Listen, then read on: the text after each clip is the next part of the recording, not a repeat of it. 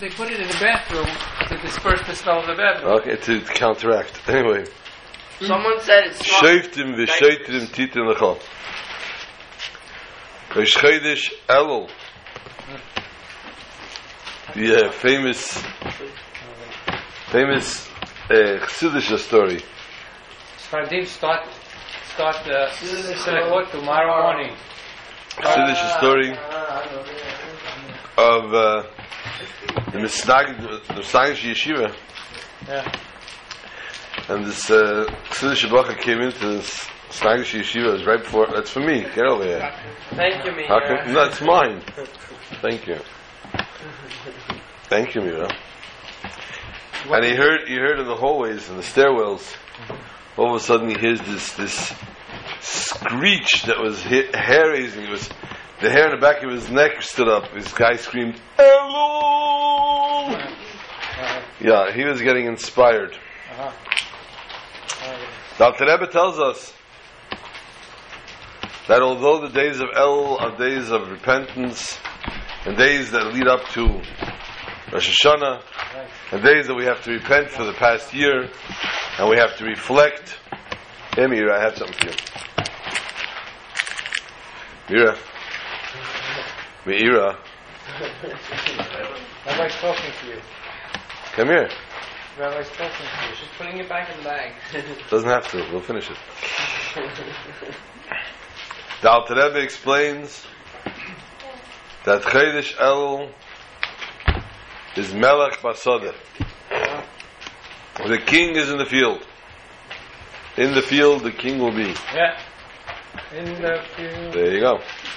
The king is in the field. In the king, the field. And the king is accepting and seeing everyone bepanim seichakos. The king is welcoming everybody with no discretion, no saying, no turning, no. Oh my gosh! No appointments. Besides the no appointments, he doesn't say this one is more important. No discrimination. No, discrimination is almost the word.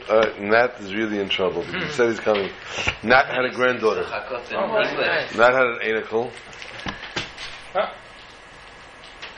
He wants a green. He had a little granddaughter. She wanted a green? Sorry. I sacrificed my red one. Here's a red one. He had a granddaughter yesterday, so in Lakewood.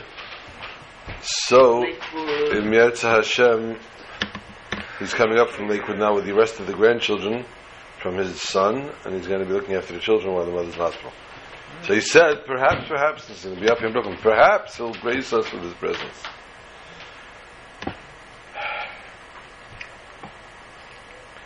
Chodesh Elul takes on a whole new meaning. For the past 29 years, as of this Friday, in my own personal life, Chodesh Elul was a very happy moment as we got married in Gimel El. So now we are celebrating Hashem 29 years. Very, very short, man. Yeah, listen. Another 100 more. Amen. And when my wife was questioned by the doctor about her good health status, Baruch Hashem. Married, yeah, of course. So she told the doctor that when we got married, we made a pact that if case we ever started any kind of fight ever started between us, one of us would walk outside. Better than the fight should develop and turn into something, one of us just walks outside. So my wife is breathing fresh air for 29 years. She says she stayed very healthy. Right. She's been breathing 29 years fresh air, so she's staying very healthy.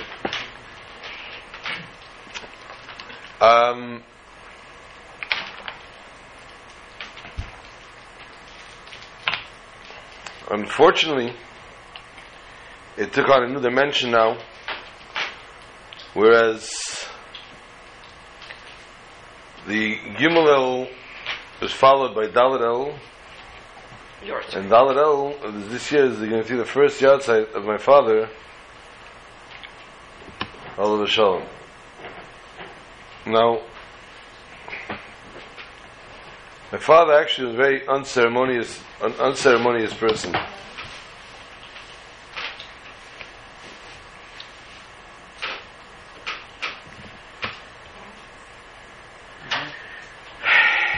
he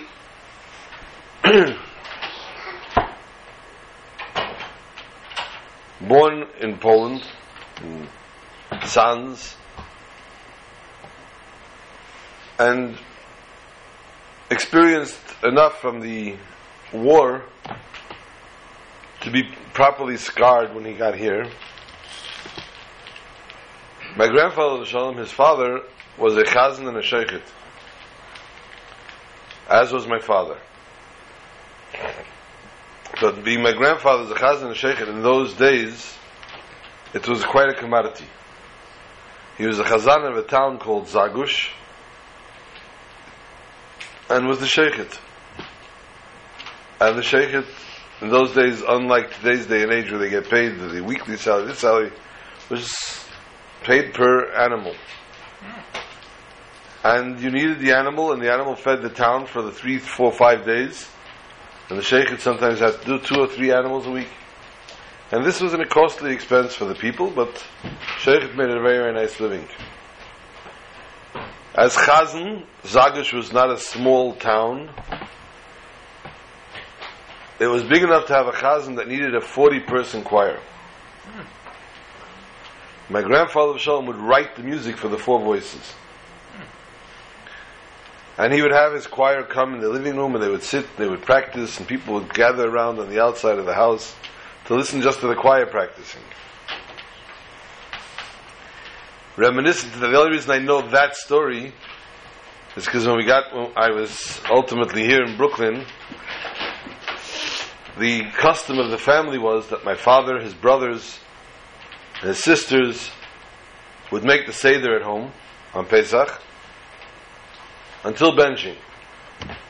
After benching, everybody packed up. For the last 2 cups, the last cup, they would go to my grandparents' house. Some used to have the Seder there ready to Chila, but most everybody had their own Sedarim and came only for Hallel and Nirtzah. They're from Polish descent, so they do Nirtzah as well.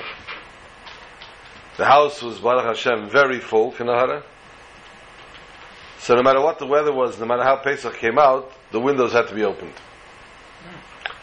And the windows were open, and interestingly, it got very stuffy in everyone's house on the whole block. Because you'd look outside, you see all the windows on the whole block would be open. Because everybody wanted to hear Hallel and Nirtzah from the Hecht house. It was quite an experience. It was quite a lot of the songs were songs that my grandfather Shalom wrote, composed to the Haggadah, and with his sons being chazanim, and him himself a chazan, and the grandchildren used to sit and croak behind. It was quite a beautiful sight.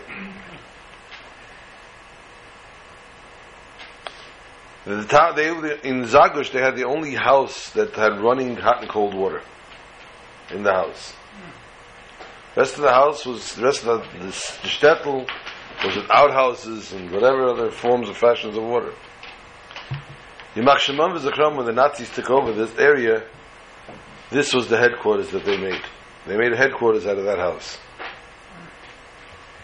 My grandmother, my father's mother, had this intuition, shall we call it.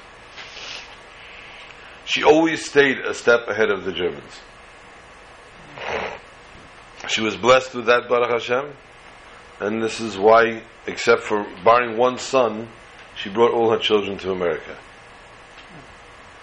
One son was in Eloy. Before the war? No, after the war. After the war, wow. One son was in Eloy. And he was such a genius that the Shtot Melamed, the Melamed in town, couldn't keep up with him. So as a child, they had to send him away to yeshiva. They couldn't keep him in the town. They had no one to teach him. And that yeshiva was rounded up and killed by the Germans. So there was one person that came and notified my grandparents of the death of my father's oldest brother, my Uncle Leibish. Right, that's where he gets the name.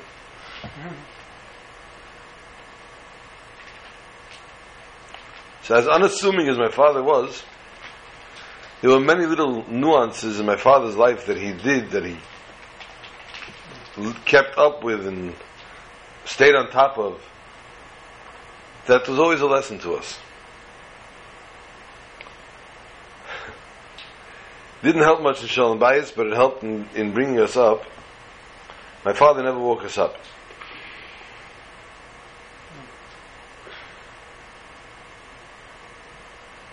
You got up by yourself? We had to get up on our own. We had to wake up on our own. He didn't wake us up. I was the older boy. I had two older sisters, and he didn't have to deal with that for sure. But as the oldest boy, my father being a sheikh during the week and a chazan on Shabbos, the only way that I would merit to spend time with my father is if I got up in the morning and went with him on Shabbos.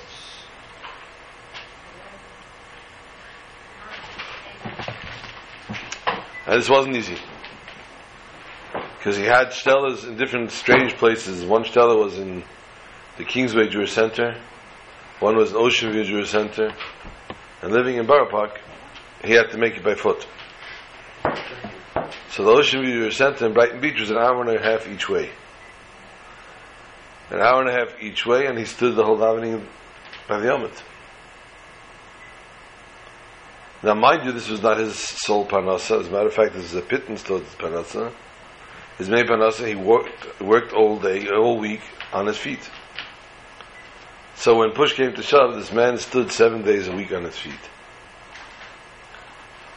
Never ever complained. Never told us it's too hard for me. Never said hard work can hurt you. He always was a dugma chaya in that way, teaching us how to behave, how to live, how to act. And it was something that we will always take with us.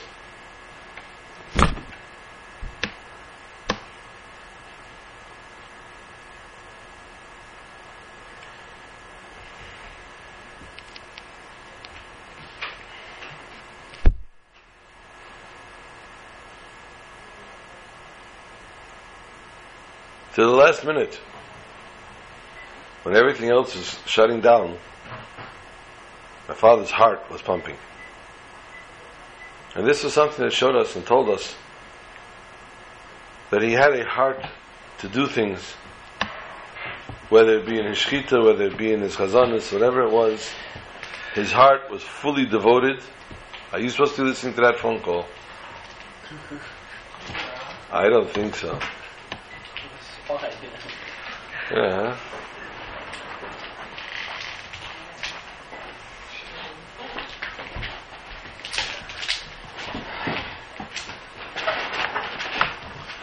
So it's apropos to tell us, Sheiftim v'sheitim titun lecha b'chol sharecha.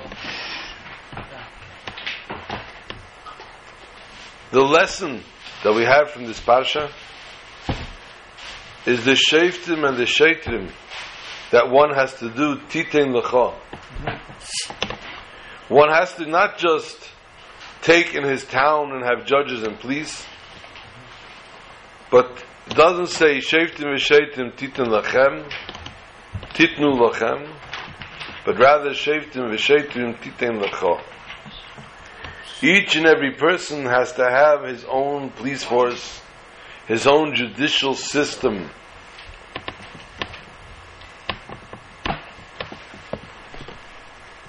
Amongst the spiritual moments that I merited in my life, I started it when I was 8 days old. My sandik was the Bluzhev Rebbe. So my father was ultimately his private sheikhet.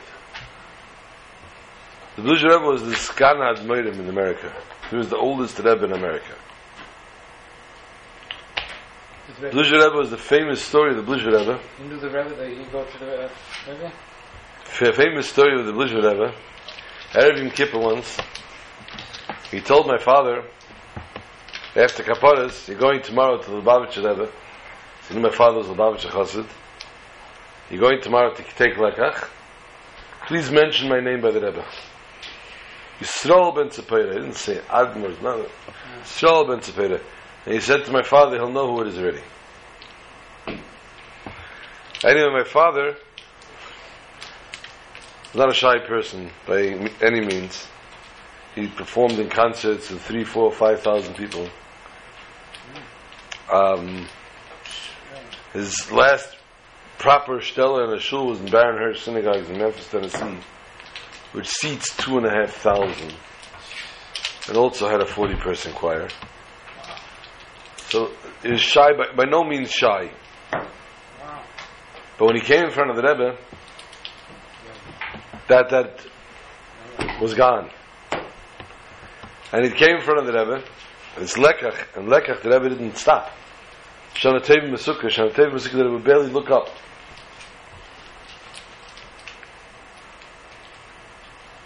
Came in front of the Rebbe, Bluzhev Rebbe said to ask, how could he refuse him? So he gets in front of the Rebbe, and he froze.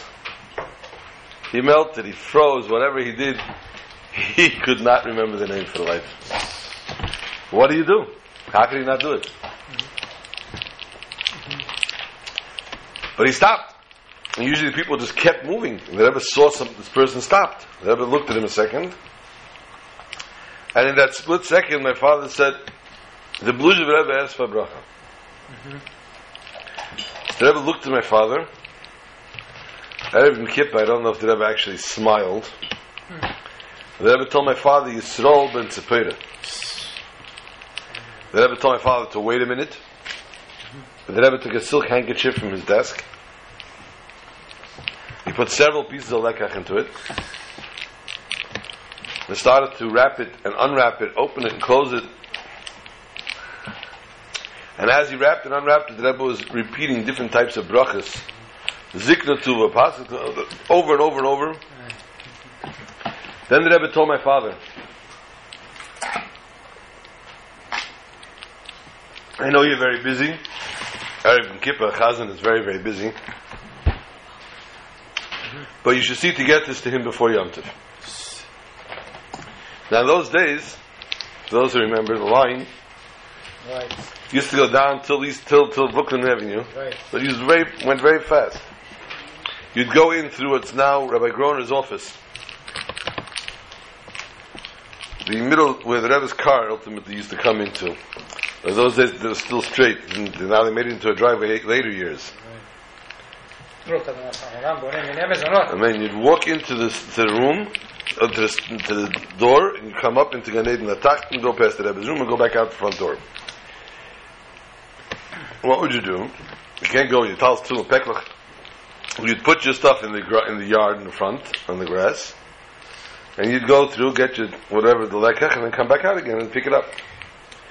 The Rebbe told my father, you should see to get this there before Yom Tov. My father got so tzirashed, he forgot his talis and tefillin on the grass.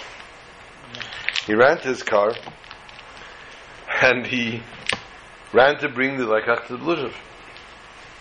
Now the Bluzhev is on 58th Street, for those who want to go see what it looks like, 58th between 14 and 15. And when you come into the building, it's a house. To your left is the entrance to the shul. Right in front of you is a stairwell.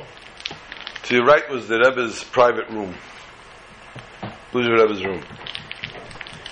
So the stairwell that went up into the apartment, went into the kitchen actually, upstairs. Through the house, through the apartment upstairs, there was another room, another door into the kitchen. My father went into the shul, came into the building, walked up the stairs to go to the kitchen. And the Rebbetzin was standing in the kitchen. She heard somebody coming up. She said, Vegate, who's going? She said, Ich, Moshe. So she said, probably you brought something from the Rebbe.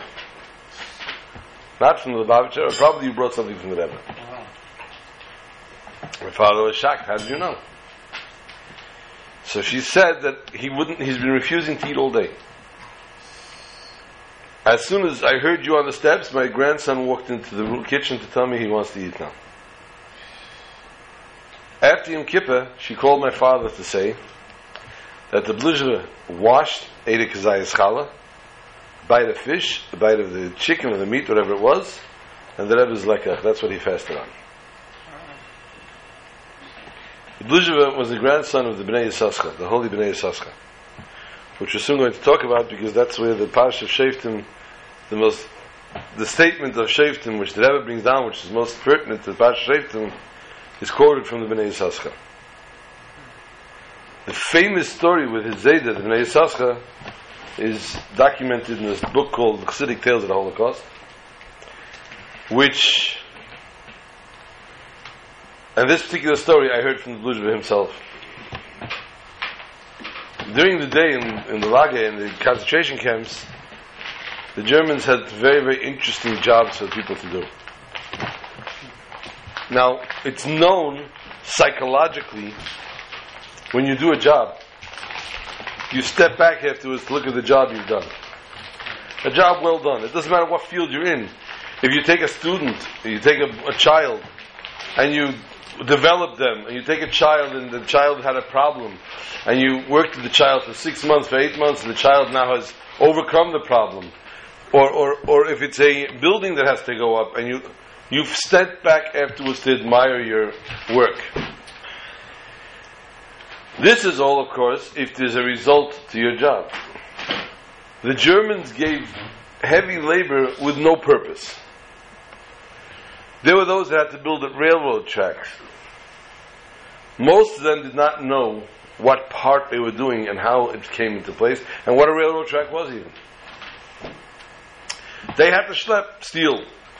They had to cut the wood. But nobody knew what they were actually, and except for the actual worker that was doing the track and laying the tracks.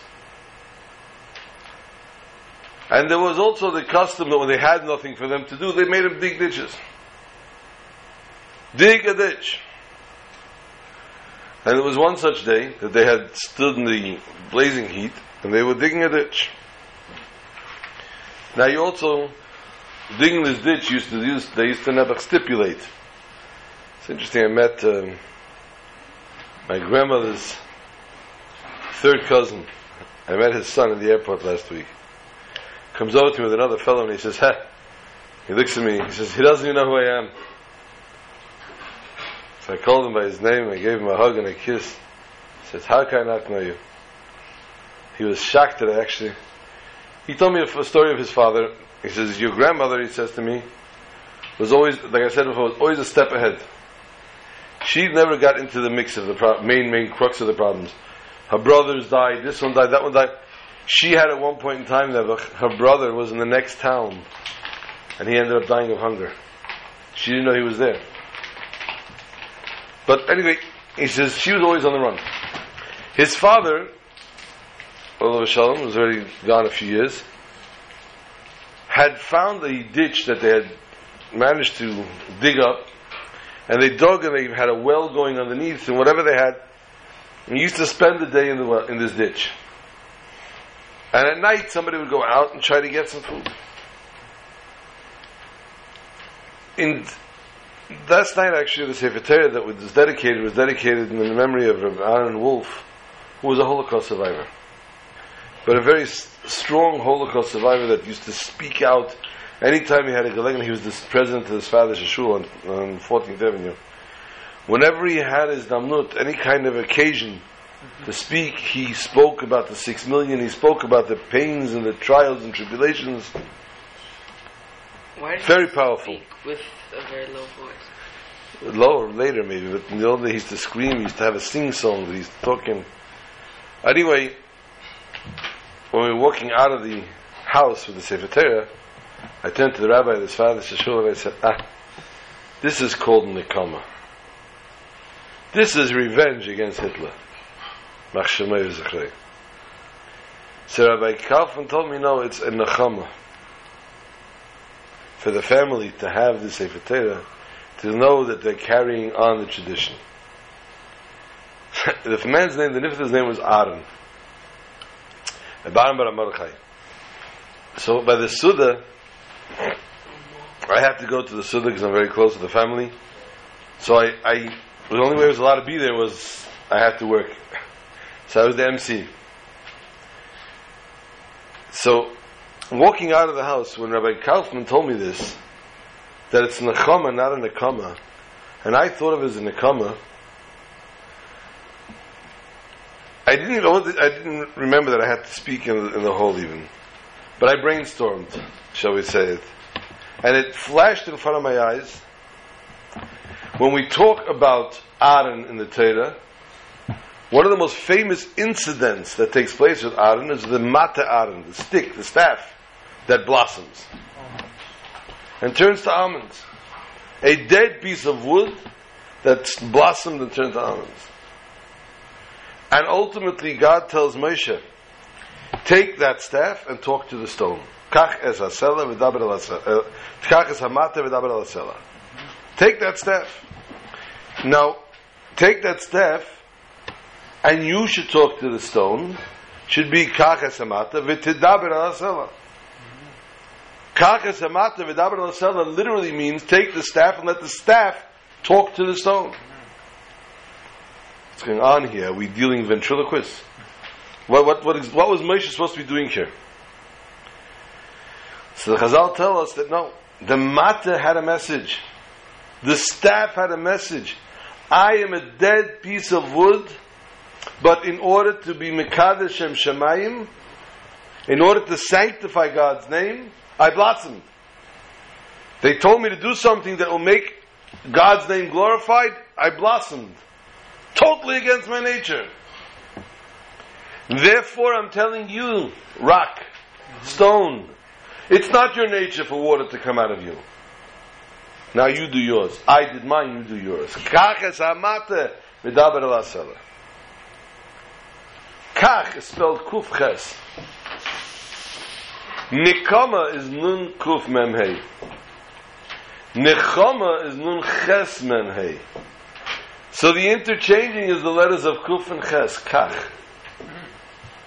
And kach is referring to the concept of Aaron. So that ultimately what brainstormed as the evening transformed. But going back to the Bnei Yisachar. They were in the pit, you said they were in the pit. Going back to the Bnei Yisachar. The Bluzha was digging a pit all night long, all day long. In the middle of the night they were woken up and they were brought to the pit. And they were told, jump over the pit. If you get to the other side, you live for another day. If you don't, you fall in, we shoot you. Now, this cousin of my grandmother told me his father used to, if you told him that in 60 years down the line they're going to make a Sefer Torah dedicated in your name, wouldn't believe such a thing. But he says his father didn't even dream of such things. His father was excited if someone guaranteed him, tomorrow morning you're going to say Maidani. If he was told the next morning he'll be able to say Maidani, he would have been ecstatic. Even that couldn't be guaranteed to him. Never mind 60 years from now what his generation is going to look like. Here they were told, line up in front of the ditch. There was an antagonist. There was a Apikoros actually. That was in the same concentration camp as the Bluzha. And he used to mock the Bluzha. He used to tell him constantly, Spira, look, you were a big Rebbe, thousands of Chassidim, and I never put on tefillin in my life, never ate kosher, never kept Shabbos, never Yom Tov. We're in the same boat. Side by side. Where's your God? Spira. At this point, at this juncture, they had to jump over the ditch. And the Apikoros turned to the Bluzha and told him, Spira, don't be foolish. They want to entertain themselves. You're going to try to jump over this ditch. It's not humanly possible. We haven't eaten properly in weeks and months. We're practically skin and bones. What are we jumping over ditches? The Bluzha told him it doesn't happen. If there's a possibility in any which way that a Jew can save his own life, even with the sword dangling over his neck, the person has to do so. And the Bluzha got to the ditch, it's his turn to jump. He closed his eyes and said, we're jumping. And he opened his eyes, he was on the other side of the ditch. B'shas Maaseh, he looks to his right and there was the Apikoros standing next to him. So Apikoros said, Spira, how did you get over the ditch? He says, I said we're jumping and my Zayda B'nai Yisachar came down from Gan Eden and let down his kaftan. his coat. And I grabbed on the corner and he pulled me over to the other side. How did you get over, Apikodesh? He says to him. He says, I was holding on to you. As much as he mocked him and didn't believe a non-believer, he was holding on to the believer. He knew that's what you hold on to. That's the source. Ki Anasi Hu Hakel, which is also very, very strong, the theme of Pasha Shoftim. And it was in the Pasha Shoftim, Tavshin and Aleph, that the Rebbe said, Yesh Nasi B'Yisrael. There is a Nasi amongst the Yidden. And ultimately, of course, referring to the Rebbe. And the Nasi is not considered Reish B'nai Yisrael, and Nasi is considered Leiv. Not the concept of Moyach, of head, but Leiv, the heart of the Jewish nation. And the many connotations which are brought about by these things, by this concept. But in the Sefer B'nai Yissaschar, in the beginning, he writes, Elul is always read in Pasha Shoftim. Because this is the beginning of Tshuva. And the main thing is that the Baal Tshuva is obligated, he says, to appoint upon himself a shofet and a sheitor, a judge and a policeman. Where? Chol Sharecha, every one of his gates. What gates does a person have?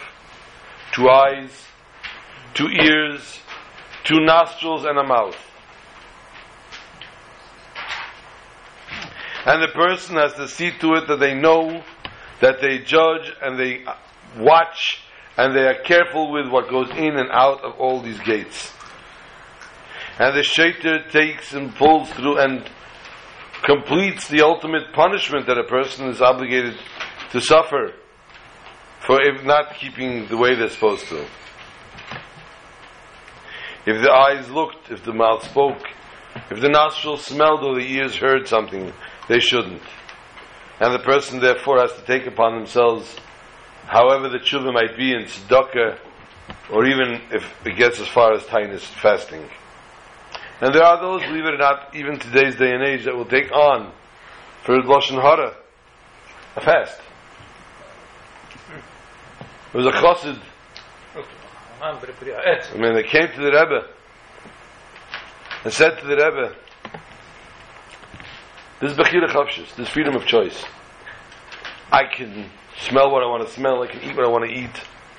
I can even say what I want and don't want to say. What about the heart? How do I let into my heart only things? How do I screen the heart to remain pure?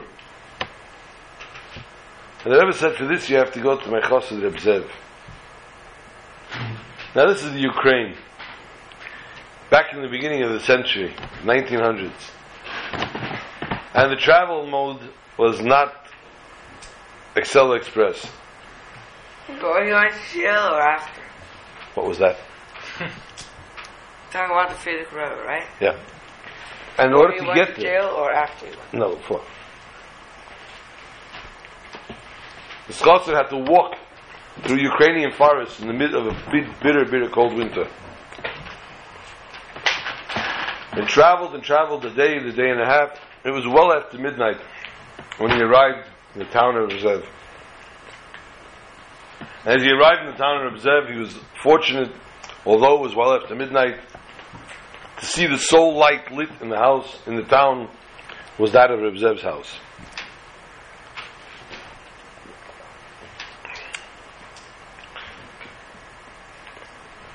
He saw this, and he was happy to go over, to approach, and he looks through the shutters. Reb Zev is sitting poring over a sefer. He knocks on the window. Nothing. A little harder. Nothing. Getting cold. Till now he was moving. Blood was flowing. He's standing still in this bitter below zero temperature. The Arctic freezing. He knocks harder. His legs are starting to go numb. He goes to the door and he's banging. He must have been there 2-3 hours. He was getting close to sunrise. Reb Zev opened the door. Cordially welcomed him in. Brought him in quickly near the fire. gave him a nice cup of tea, gave him towels for his legs, set him up in the nicest room in the house. You can well imagine the mansions they lived in. And was a magnificent host. Magnificent. He was looking after and taking care of, and it was wonderful. A day, 2, 3, and the guest was the ideal guest as well. So the guest and host were doing wonderfully together. And then finally, after 4 days, the guest revealed why he was here. The Rebbe asked me to come to you. And he explained to him his dilemma. How do we keep out of the heart what we want out of our hearts? And Reb Zev said to him, your heart is your home. Your answer was given to you the first night you arrived. You wanted to come into my house. I didn't want to let you in. It's my house. Until I didn't open the door to you, you weren't coming into my house. I was master and in control of who comes in and out of my house. And therefore, I gave you your answer that first night. Until I didn't want to let you in, you didn't come in. And the same is also with the heart. As long as you don't open, you're not getting in.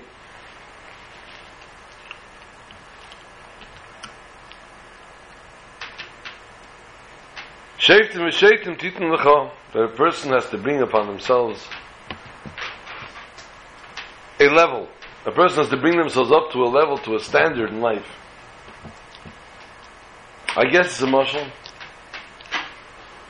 The story was told of two very close friends that grew up together, and their friendship really was magnificent, inseparable. Ultimately, they married. One married a girl in Rome. One married a girl in Syria. And although they parted ways, they still remained. Friendship was always steadfast. Ba'ayim, and the fellow from Syria came to visit Rome. And as he entered the country, he was arrested as a spy. Come what may, argue what you want. They said he was a spy. And the punishment to the spy was death. One of the son. What will happen? He turned to the prosecutors and he said to them, do me one favor. I'm not from here even. Just allow me time to go home and say goodbye to my family. I said, okay. They went to the emperor, we'll put your request to the emperor.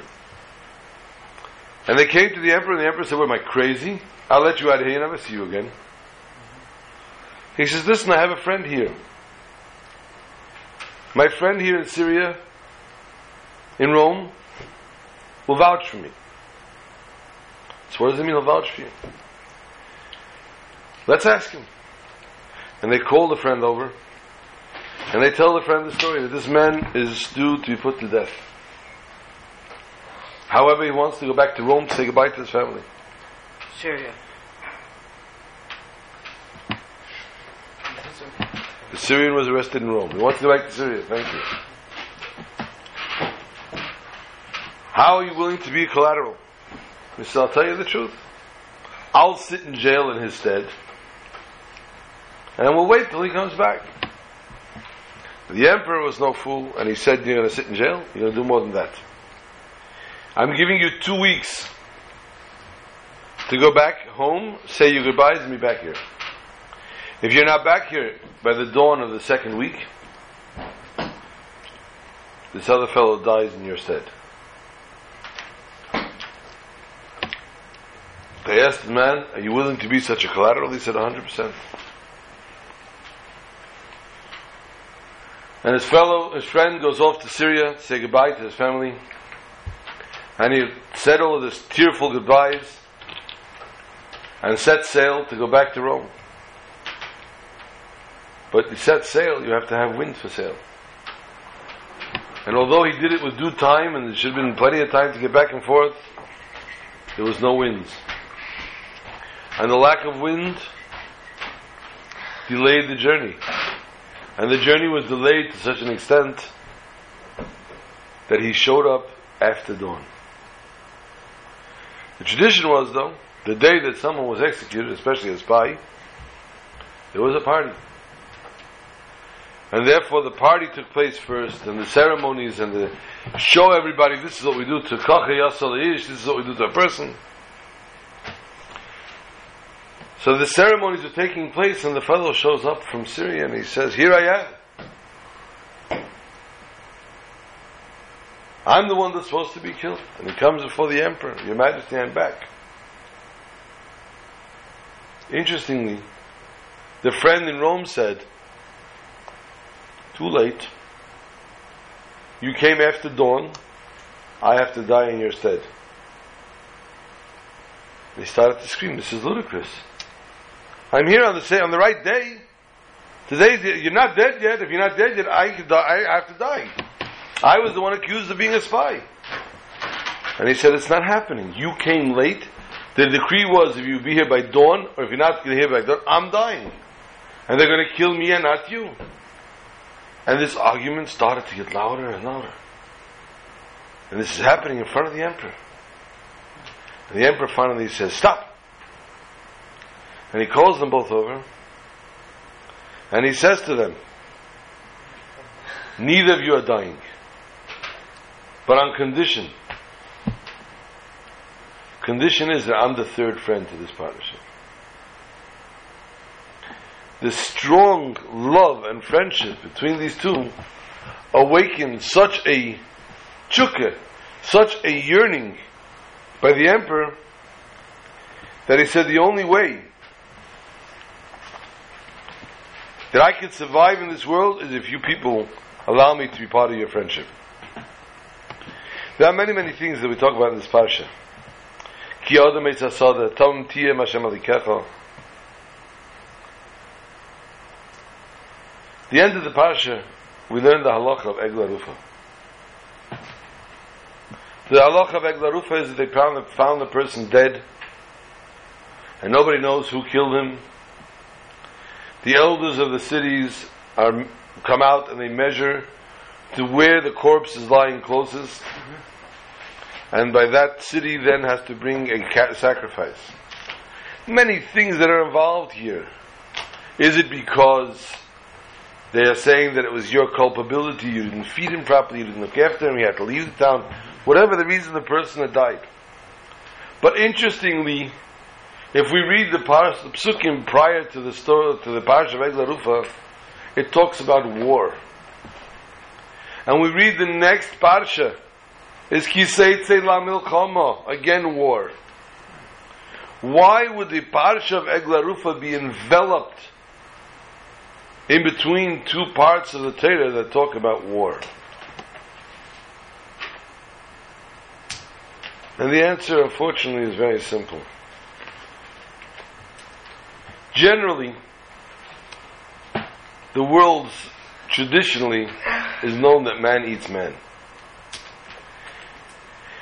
Each to his own, and everyone tries to get their own and tries to advance their own way. If it means stepping on somebody else and standing on the ladder, they do so. There are no scruples when it comes to survival. And there were times that people turned on others, unlike in our story with the two friends, because it was all about survival. However, during wartime, people become very crass. People become very, very inhumane. Blood is free. Life is free. Another one gets killed, so another one got killed. Another casualty of war. And people don't have a backward glance. They don't make a backward glance about another casualty of the war. Why was that innocent civilian killed? Because it's war. In this war, he happened to be there. In the wrong place, in the wrong time. There's a Schwarzer comedian that was looking for a routine. He went to a high security prison and decided to interview the prisoners. Realized, of course, that high security prisons, because they're a bunch of Meshuggahim. So he came and he sees the docket of this fellow that he's about to interview.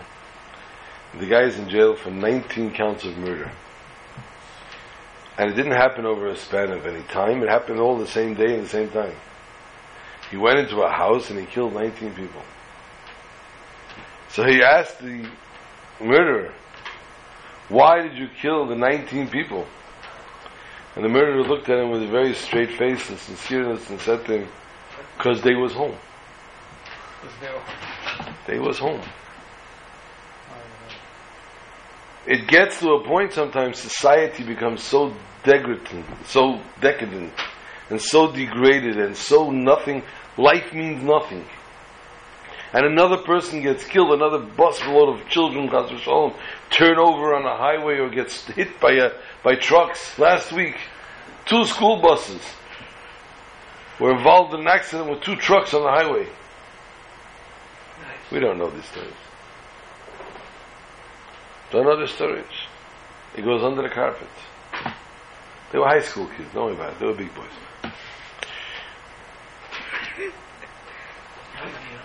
I don't know. I think there were like 2 dead and 9 wounded, but who knows?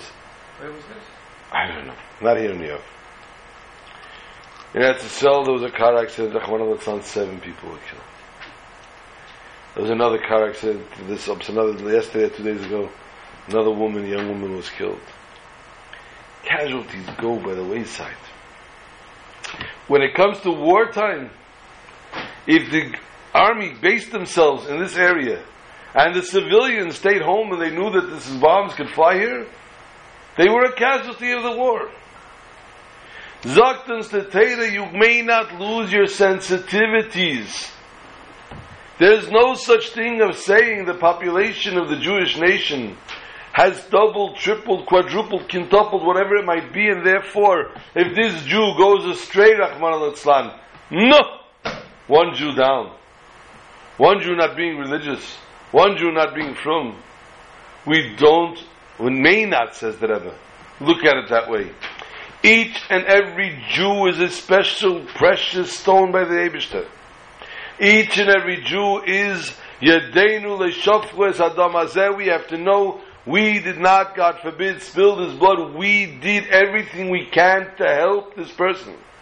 I personally, B'dadi, have a little bit of a hang-up that when a situation comes to my court and I brought before me and all of a sudden I have to help somebody out of whatever predicament it might be, I can't let go of it until I actually see that I'm actually helping. And it's very detrimental to my life and to my family and to everybody else in the world. But I just can't. I get very, very involved until I can actually see fruits from my labor. And this is something that a person, it could be a plus, a minus, call whatever it might be. 99% of the time in Yiddish, my grandmother Shalom would say, I don't know why you hate me so much, I never did a favor. And ultimately, the price, nobody pays you the price, you pay the price for every time you do a favor for somebody. There's nothing to talk about. But this, says the Torah, is the sensitivity that we have to develop, the Egla Rufa, even in wartime, where it's war in the beginning and war after, and we could say, this guy died, he died. He didn't have a job after the war, he didn't have a job before the war, whatever it might be, and therefore he died. Zoktan Torah, no, we may not do that. We have to always remember, we cry out, the Deinu le'shofches Adam hazeh. But the main lesson of Pasha Sheftim, as we said before, and the Rebbe says in Tavshin Nun Aleph, Yesh Novi b'Yisrael. There is something we have to always remember and bear in mind, that there is a Novi in the Jewish nation, the prophet of the Jewish nation, and the Rebbe, obviously at the time, was referring to the Rebbe himself. And the Rebbe had many times talked about the Frierdiker Rebbe as such. And therefore, we have the obligation of Tamim Tiyeh Hashem Aleikecha. We know the other time that the word Tamim is used as Para Aduma Temimo. The Para Aduma has to be Temimo. The Parah Aduma has to be completely red, and 2 white hairs makes it impure, makes it untamim. This, however, is the obligation of the Torah, of the Tmima. Tamim tiyeh Hashem Elokecha. Even the white one blemish is not already considered a tamim.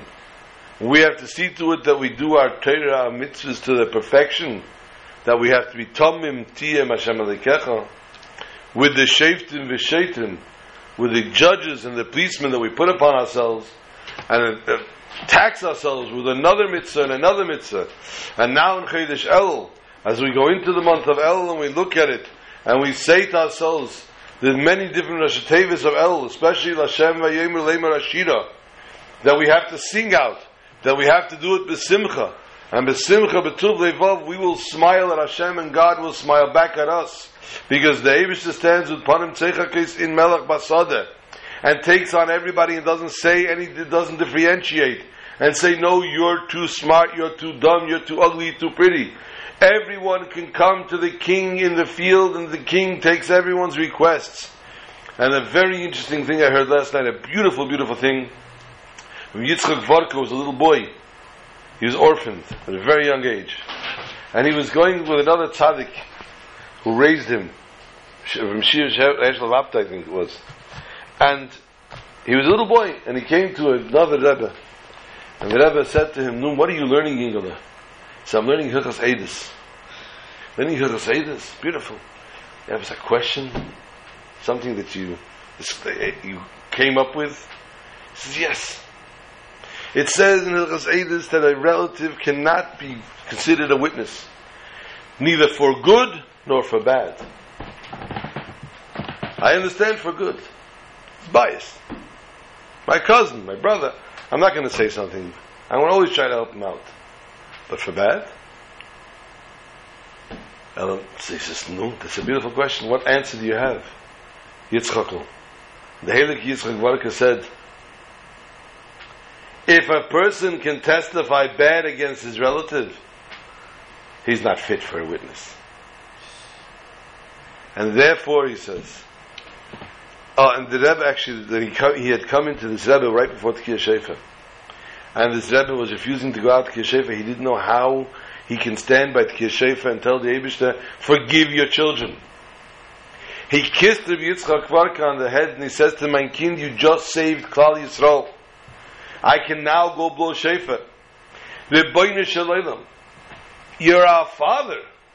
Madach, a relative, is castigated for trying to say bad against the relative. The father should try to put bad about the children.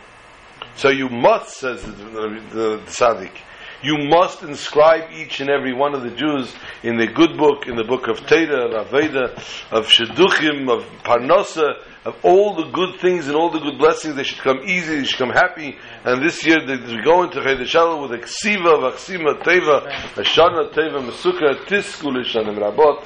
And as they start tomorrow Serichot in the Sephardic communities, we should all be forgiven, and we shouldn't feel that we even have to say Serichot.